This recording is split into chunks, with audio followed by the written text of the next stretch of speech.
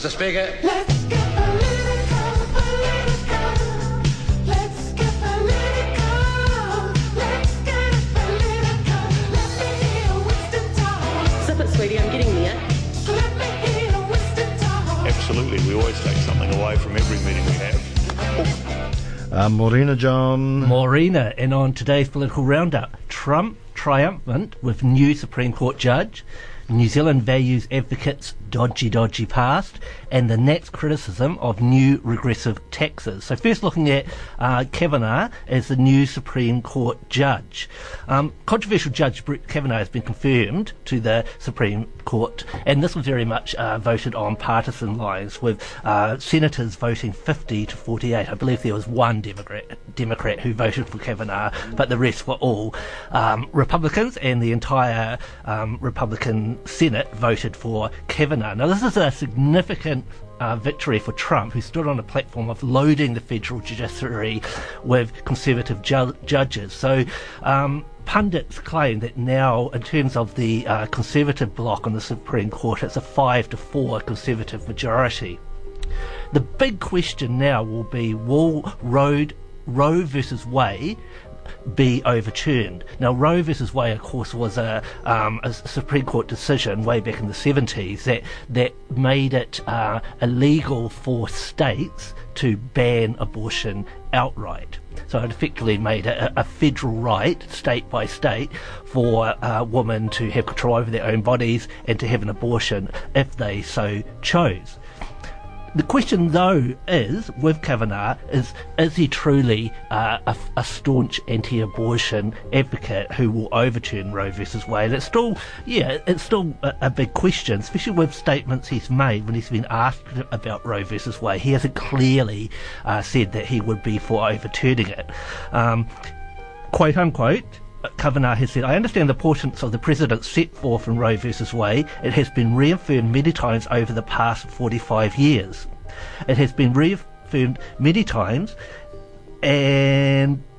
Sorry, lost the quote there. But anyway, what this indicates is that Kavanaugh is saying that at the moment Roe versus Wade is law. It's been set as a precedent, and that he isn't openly saying he will overturn it at the moment.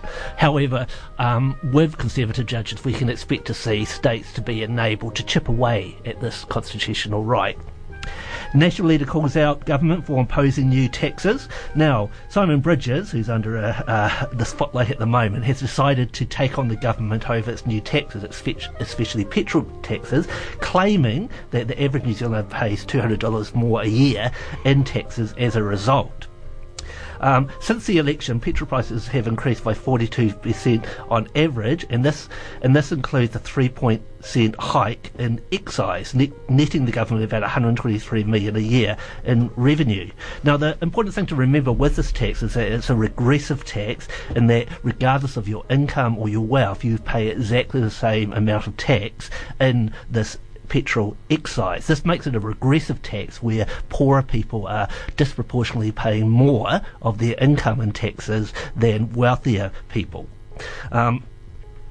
So the question is, should poor communities and families be disproportionately punished by this tax system? Next, New Zealand values advocates' dodgy past. Now, last week we talked a lot about New Zealand First advocacy for a values test on immigrants, and this could even lead to migrants being booted out of the country if they don't meet this test. The New Zealand First MP behind the values bill, which could expel migrants, was once judged unfit to run pubs because of his criminal record. Clayton Mitchell, the man in question, wants new migrants to sign up to a cultural code of conduct that includes a commitment not to campaign against legality of alcohol. Mitchell was a former publican, but his licence to run a bar was cancelled after a series of incidences. This included a suspended prison sentence for assault, which a judge called it an act of serious violence. So, taking Mitchell's dodgy past into account, maybe this value test won't be as stringent as we think if we go by his own values. And finally, long-time Auckland activist Penny Bright dies. Long-time Auckland transparency activist Penny Bright has died in hospital at the age of 64.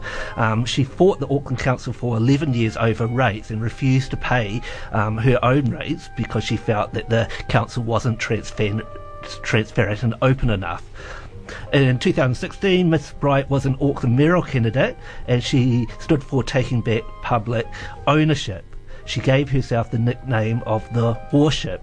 So that's certainly very sad to see that that she's passed away, and she was one of those very staunch advocates that speaks truth to power. Indeed, and it was great to see people like John Banks come out and say the things that they said.